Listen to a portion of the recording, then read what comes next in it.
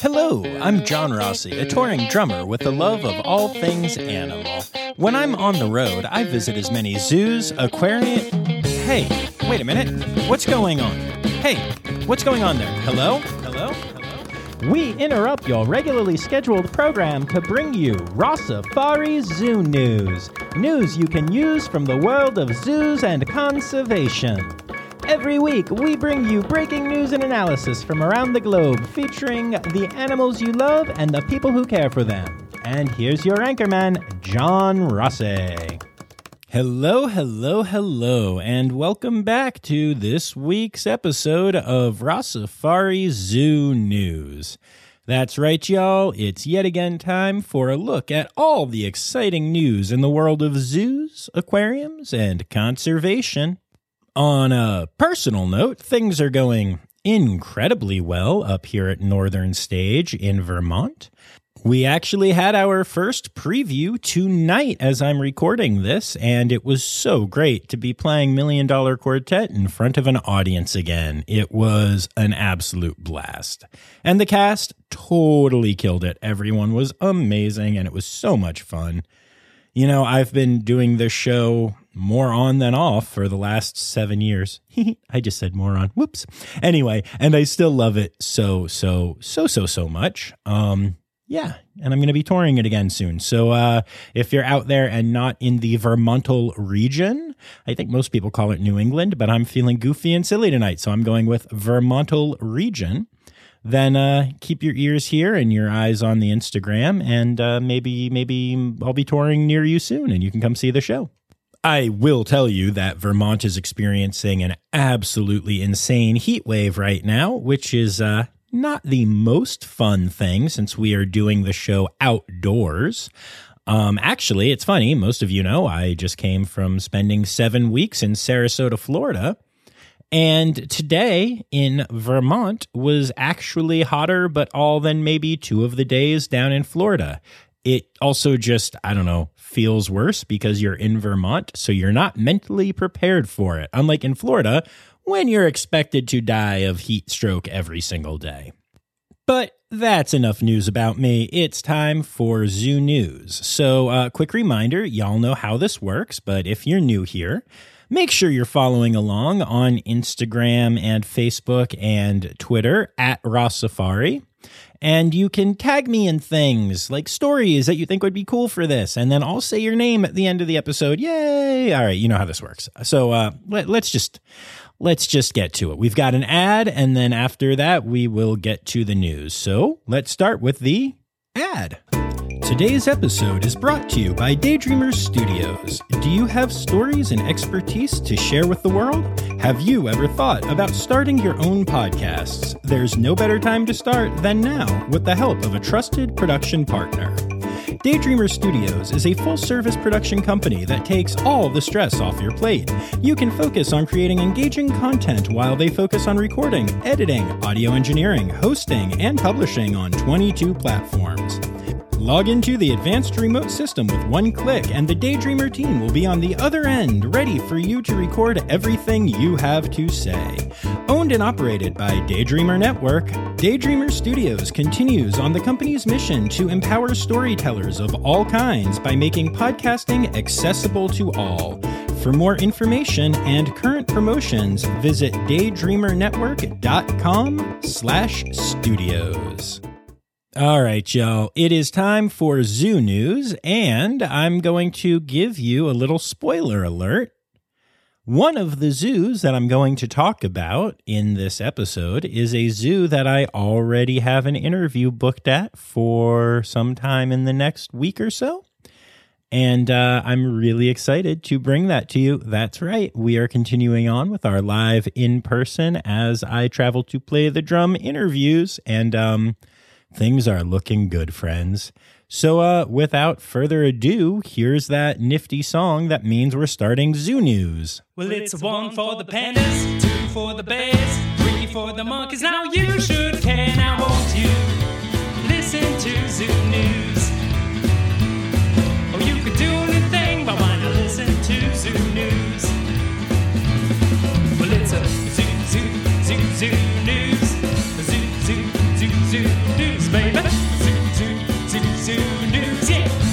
Zoo News. You can do anything, but why not listen to Zoo News?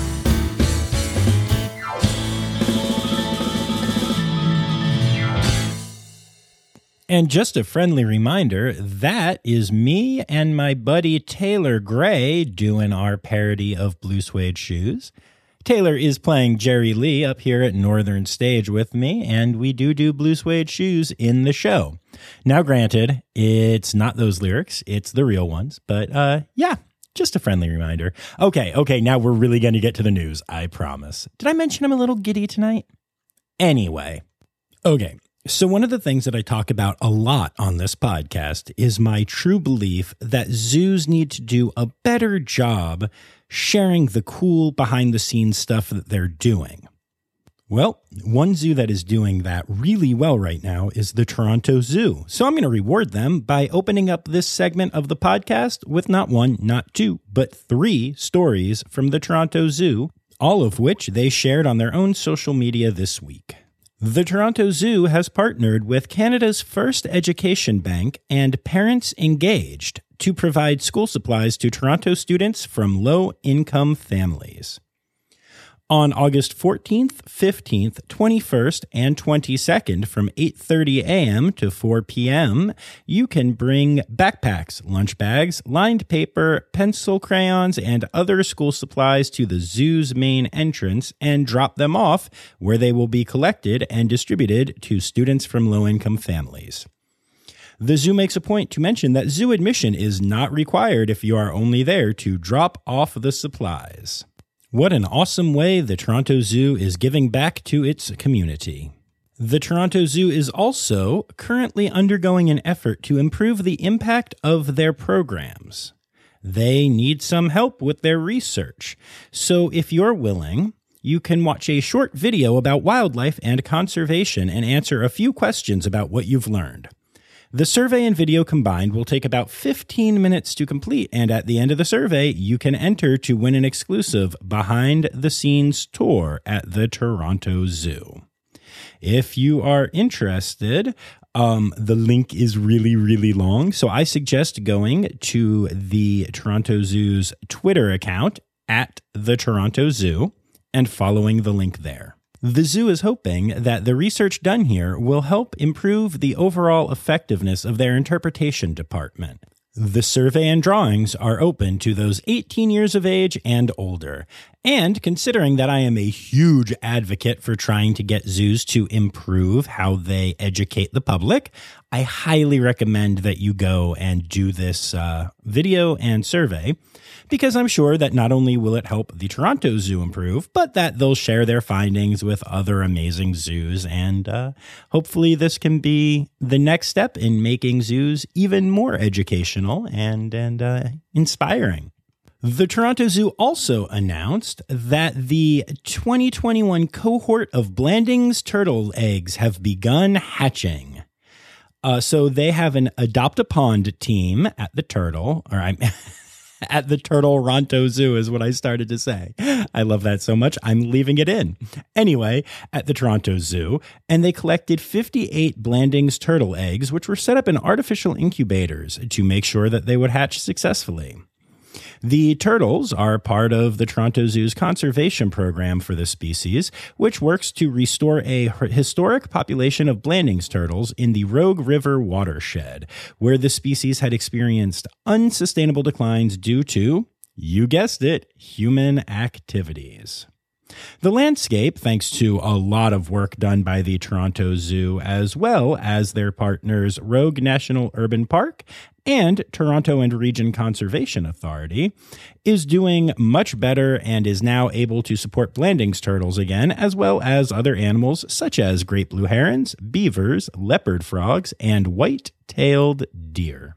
56 of the 58 eggs have hatched so far and are going to be given a head start at the Toronto Zoo, where they will be raised in captivity for 2 full years before being released into the Rogue National Urban Park in 2023. And of course, the Toronto Zoo will continue to monitor the health of the turtles that they release, both for their individual health and also to see how the program as a whole is doing once the turtles are released.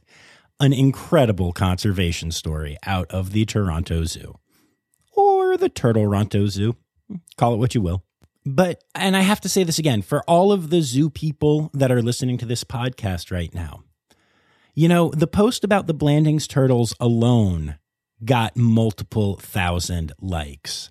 I have often been told, both on the record and off, that it's hard for zoos to post a lot of their conservation success stories because they're simply not charismatic species a lot of the time, and people aren't as interested in that as they are as seeing pictures of, say, red pandas. Guilty.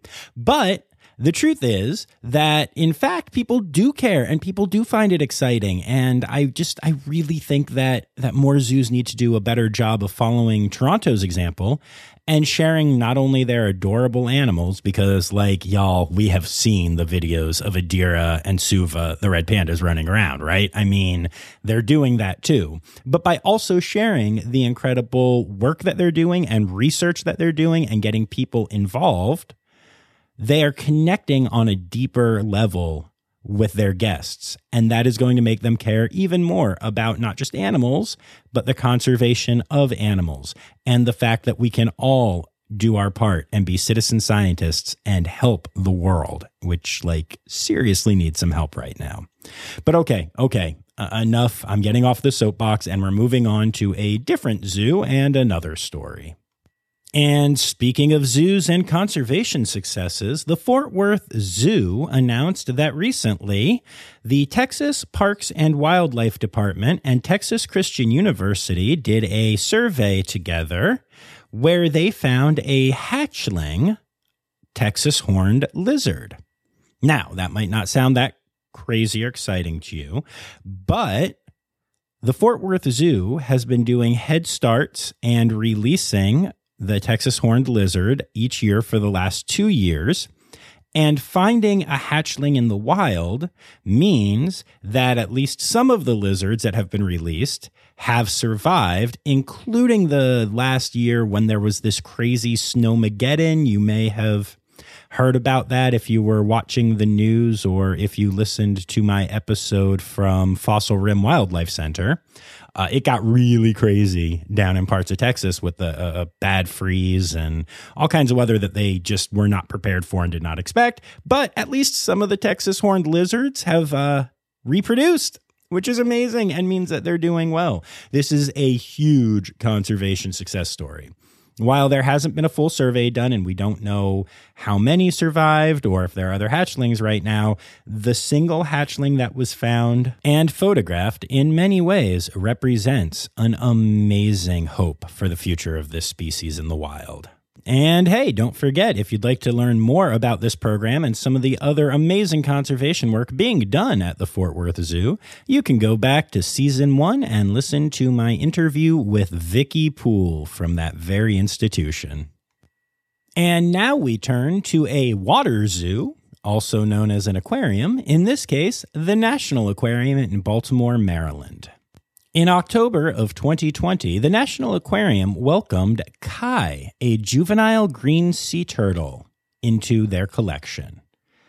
Kai came from the South Carolina Aquarium, where she arrived in 2018 after suffering injuries to her shell from a boat strike. Although the shell injury healed well, she had buoyancy control issues, also known amongst the sea turtle community as bubble butt, because it basically means that air and gases collect in the back part of the shell, and then the sea turtle isn't able to keep that down, and so it literally forms a bubble, and then the sea turtle's butt starts to float up into the water. Because of the bubble butt issue, Kai was deemed unreleasable, and the people at the South Carolina started looking for a new permanent home for Kai.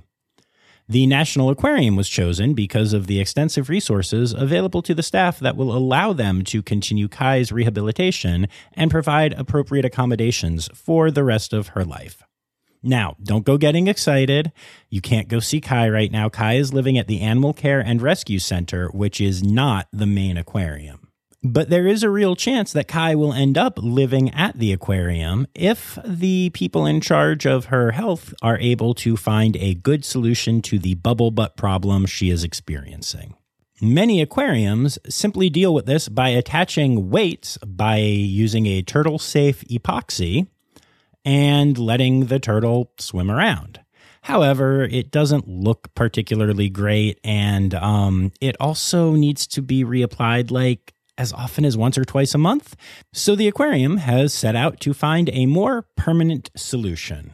The aquarium is currently working on a weighted shell prosthetic that would be attached directly to Kai's shell.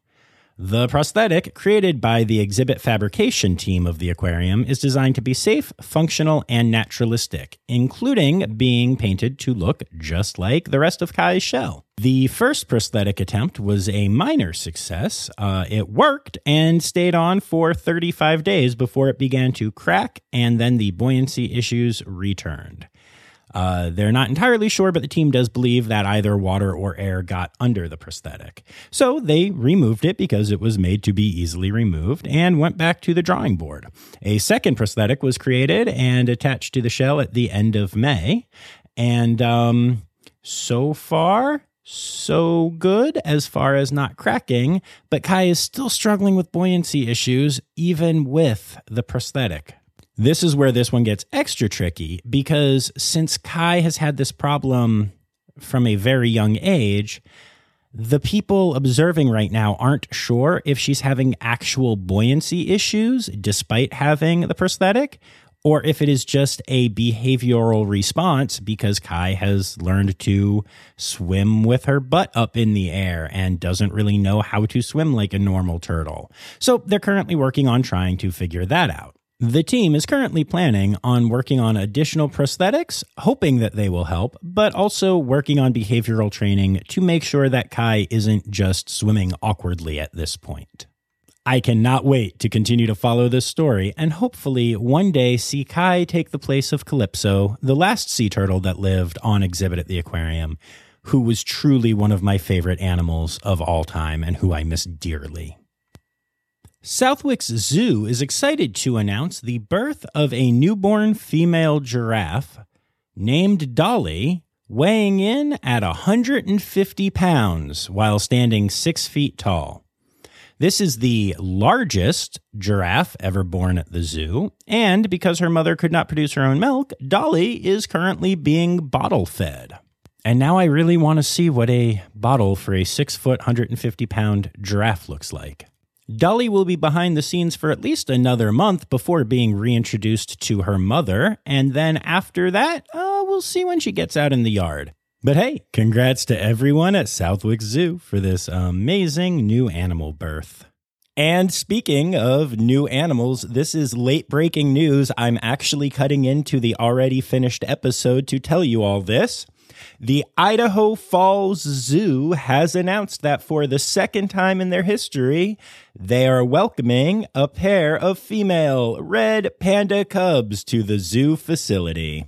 This one is especially close to home for me because the parents are Marvin and Linda, often known as Talinda to the red panda community, who had been living at Knoxville where they grew up together. Red pandas are one of those species that even being raised together, if they're not related, they don't assume that they're related and thus can still breed. A lot of species, if you raise them together as cubs, won't actually breed with each other, even if there are no shared genetics. Anyway, so Marvin and Linda, or Talinda, went off to the Idaho Falls Zoo and now have had cubs. And I am so excited. And make sure that you check out today's post on Raw Safari because you are going to see some adorable pictures of the happy couple back when they were at Knoxville and I got to hang out with them. They are the cutest panda couple ever. They really love each other. For those of you that don't know, a lot of red pandas either stay apart from each other, some don't even live together when it's not breeding season, and even the ones that do live together, oftentimes, It's not a very lovey-dovey relationship when it's not breeding season, but Marvin and Talinda are just adorable together and love each other, and this is the best news ever. I am so excited. And hey, not to keep plugging my old episodes, but if you'd like to learn more about Marvin, Talinda, and how the Red Panda SSP works in general, check out my Season 1 episode with Sarah Glass, where we talk about these two cute pandas and so many more, and her work as the SSP coordinator for Red Pandas. And now, Conservation! Conservation! News time! Oh yeah!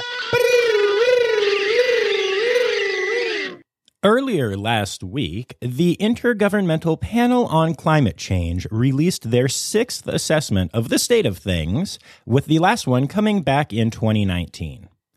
It was not good news. It seems like some climate change issues are near reversible and much can still be done, but if it doesn't happen soon, we are in serious trouble. To give you a little background on the study, the IPCC has 195 member countries. There are thousands of people who contribute to this report, sorting through over 14,000 pieces of scientific literature. And it is the most comprehensive assessment of its kind on the state of climate change. The data that they found is freaky and ridiculous. Okay, so there are basically 3 critical greenhouse gases in the air: carbon dioxide, methane, and nitrous oxide. Carbon dioxide levels are up 47% since 1750. Methane is up 156%, and nitrous oxide is up 23%. Sea levels are rising 3.7 millimeters per year from 2006 to 2018, compared to just 1.3 millimeters per year between 1901 and 1971. Each of the last 4 decades has been warmer than any other decade dating back to 1850, which is the first time this was ever truly measured in earnest. Human-caused surface level temperatures are up 0.8 to 1.3 degrees Celsius since 1900. Global precipitation levels have increased steadily since 1950. Glacier ice retreat is higher since 1950 than it has been at any time in the last 2,000 years. Oceans are warming faster than they have since 11,000 years ago. Ocean warming accounts for 91% of the heating overall in our climate system, with land warming accounting for 5% and ice loss 3%. Extreme heat waves are happening 5 times more often today than in 1850. In the hottest day of July of this year, enough polar ice melted to cover all of Florida with 2 inches of water. And the Arctic is now warming at 3 times the rate of the global temperature increase, which it was only increasing at 2 times that just a couple of years ago. Which basically is proof that the polar ice cap's melting. It's not going to switch. We might be able to slow it down, maybe even stop it, but we're not going to be able to reverse the damage we have already done to the polar ice caps. That ship has sailed. The report is huge and goes into a ton of details, and if you're interested in this, I highly recommend looking it up and getting more details for yourself. But y'all, climate change is a real problem. Many, many, many of the conservation issues that we face today are because of global climate change. This is real. And, you know, I've mentioned it on here before, but I keep seeing these memes popping up saying, if we're not going to stop corporations from doing all the stuff that they're doing to the climate, and if people can go into space, private citizens who are rich, and do all that damage to the environment that caused, then why should I worry about using recyclable bags? First of all, I don't know why I decided that was my meme voice. But second of all, the truth is what this report says is that it all matters at this point. We have so irreversibly screwed up the climate, and we are in such desperate need of an overhaul of how we do everything right now, that it takes corporate responsibility and personal responsibility and just so much more. We need to come together as a people to, not to save this planet. The planet's going to go on spinning, but to stop it from becoming a hellhole for humans and animals alike. It's It's a real problem. I love to make little jokes and have fun on this podcast, but at the same time, I need to say this report is scary, and we all need to have our eyes opened and do everything we can to stop abusing this planet. Because, one of the crazy things about this planet, and yes, I'm transitioning to my next story here, is that there's still so much that we don't know. Just this week, a photograph was released of a beautiful new jelly that was photographed under the sea, 2,300 feet under the sea, to be exact. It's a red jellyfish and is absolutely stunning. It's disc-shaped and it's really cool. And on a side note, I did some research because I've often been told that the proper term is jelly and not jellyfish because they're not fish. But the terms are used interchangeably in scientific literature and papers. So I used each one once because, hey, why not? On a side note, did you know that a group of jellies is called a smack? Now you do. Some really cool work is being done to try to save northern white rhinos, which are functionally extinct as there are only 2 remaining in the world, Fatu and her mother, Najin. Scientists are actually working to create embryos of the subspecies, and they have recently successfully created 3 more, bringing their total to 12 embryos. The eggs were taken from Fatu, and the sperm comes from 2 different deceased males. Neither Fatu nor Najin is capable of carrying a calf to term, so surrogate mothers for the embryos will be selected from a population of southern white rhinos. The hope is that the genetic similarities between northern and southern white rhinos will be good enough to make the southern white rhinos able to carry northern white rhino embryos all the way through the pregnancy to birth. As there are currently over 20,000 southern white rhinos still in the world, it's not a huge risk to the population to try doing this with a couple of the females of the species. Obviously, there are a lot of things that could go wrong, but this project represents the last hope for the northern white rhino species, and I really, really hope it works. Have you ever heard of the term rewilding? The idea behind it is that if we would all just let our grasses grow, our yards get wilder again, if we would stop worrying about pristine, pretty conditions and instead let nature come a little bit closer to our homes, the world would be in much better shape. As a matter of fact, the UN has stated that the world needs to rewild and restore an area the size of China to meet commitments on nature and the climate. And a lot of people don't like this idea. They like their manicured lawns. They like being able to have things look pretty and neat in the way that they want to. However, one private citizen in Ireland is rewilding their estate, and it is amazing to see the effect. Randall Plunkett is the 21st Baron of Dunsany. Over the last 7 years, Plunkett has decided to rewild his estate, and it is going incredibly, incredibly well. However, a lot of people don't love the idea. Some people consider it a disgraceful neglect of an estate associated with agricultural innovation. To quote Plunkett, "They just thought I was a complete waster, decadent, a fool. One farmer said I should be ashamed of myself for destroying the farm." However, when nature is allowed to take over and do its thing, it really does. Before, the estate had just 3 types of grass. Now it has 23, none of which were planted by Plunkett. "I didn't do it, the birds did," he said. Multiple species of trees started to regrow in the area. "I see a lot of saplings growing that I haven't planted," he says. It's really amazing, and the new vegetation attracts butterflies and other insects, which then attract more birds, including rarely seen woodpeckers, barn owls, red kites, and sparrowhawks. As far as land animals, there have also been sightings of snipe, stoats, and red squirrels, which, as you may remember from last week, are a species fighting for their lives in this part of the world. The transformation is so incredible that botanists from Trinity College Dublin have started visiting in order to study the transformation, and they are incredibly impressed. Plunkett also decided to block poachers and horse-mounted hunters. I decided to go to war.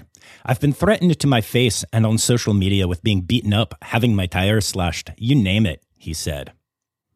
He has patrolled the estate's forests and meadows, confronted interlopers, filmed them, summoned police, and threatened legal action. I love it. Hopefully, this story inspires you to consider rewilding even just a little part of your own earth if you have some. Even just taking the back corner of where you live in your yard and letting the grasses grow and letting things get just a little wilder can make a huge impact to the local flora and fauna in your area. And also, I really wanted to do a really bad accent on this episode, and the story provided me that opportunity. But that's not why I did it. It's just a bonus reason. I promise that's the real reason. Okay, I'm done. But hey, this podcast thrives on bad accents. And finally, this week in the conservation news area, 8 herds of elephants, counting 100 total heads, are currently wandering through London. Well, okay, wandering is a strong word. They're standing still because they are statues. Elephant Family and the Real Elephant Collective have partnered to launch Coexistence, an environmental art installation of 100 life-sized elephant sculptures that are making their way across the globe, currently stationed in London. Indigenous communities in India handcrafted the 100 statues, and then they moved to London in early May. They are, as I mentioned, 8 separate herds that are on public display distributed throughout the Royal Parks and Berkeley Square areas of London. The aim of the exhibition is to highlight the effects of human invasion and appropriation of wild spaces. While the sculptures are definitely meant to be admired, they also carry a conservation message, and the hope is that it will encourage coexistence with wildlife. I guess that explains the name, Coexistence, huh? If you would like more information about this art project, you can check out elephant-family.org.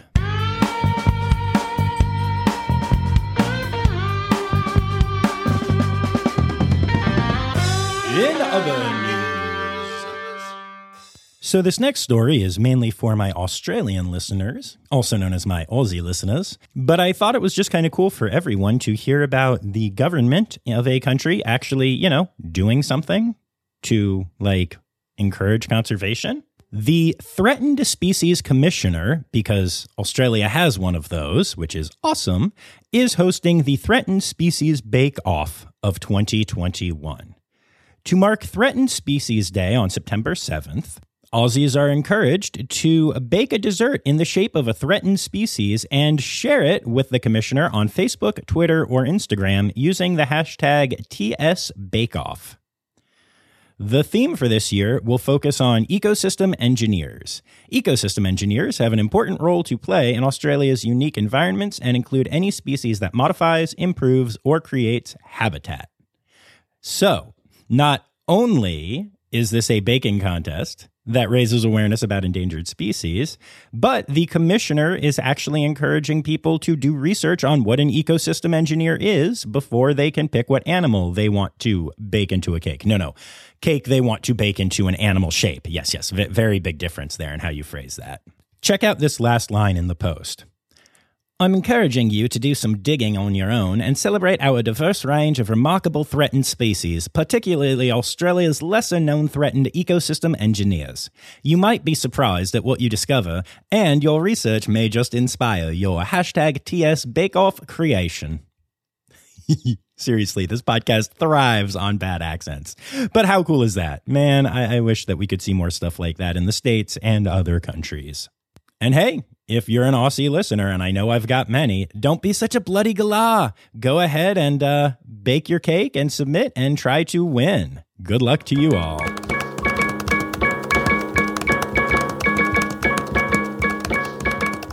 All right, and here are your animal holidays for the week.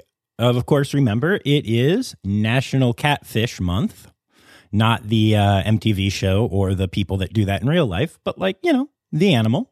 August 14th is World Lizard Day. August 15th is the Day of the Cotton Top Tamarin. August 17th, which is Tuesday, is Black Cat Appreciation Day. And Thursday is not only World Humanitarian Day, but World Orangutan Day. Remember, it's not World Orangutan Day, it's World Orangutan Day. I actually recommend celebrating World Orangutan Day by dropping G's from the end of all of your words. It will encourage people to stop saying orangutan and start saying orangutan. Because educating people isn't working, so maybe nothing else will.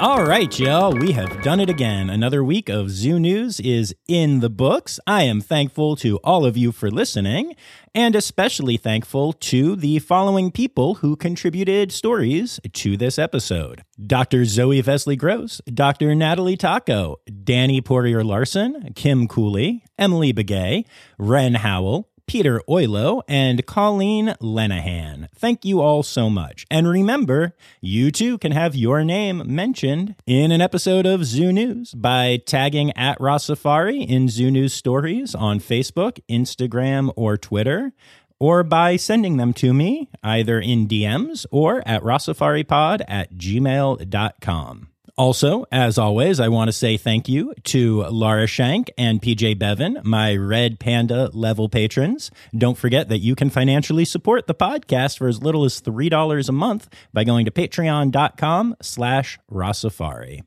All right, friends, here they are, the Steiderk Yiswen. The Rossafari podcast is produced, hosted, and engineered by John Rossi. Editing and fact-checking by John and Dr. Zoe Vesley-Gross.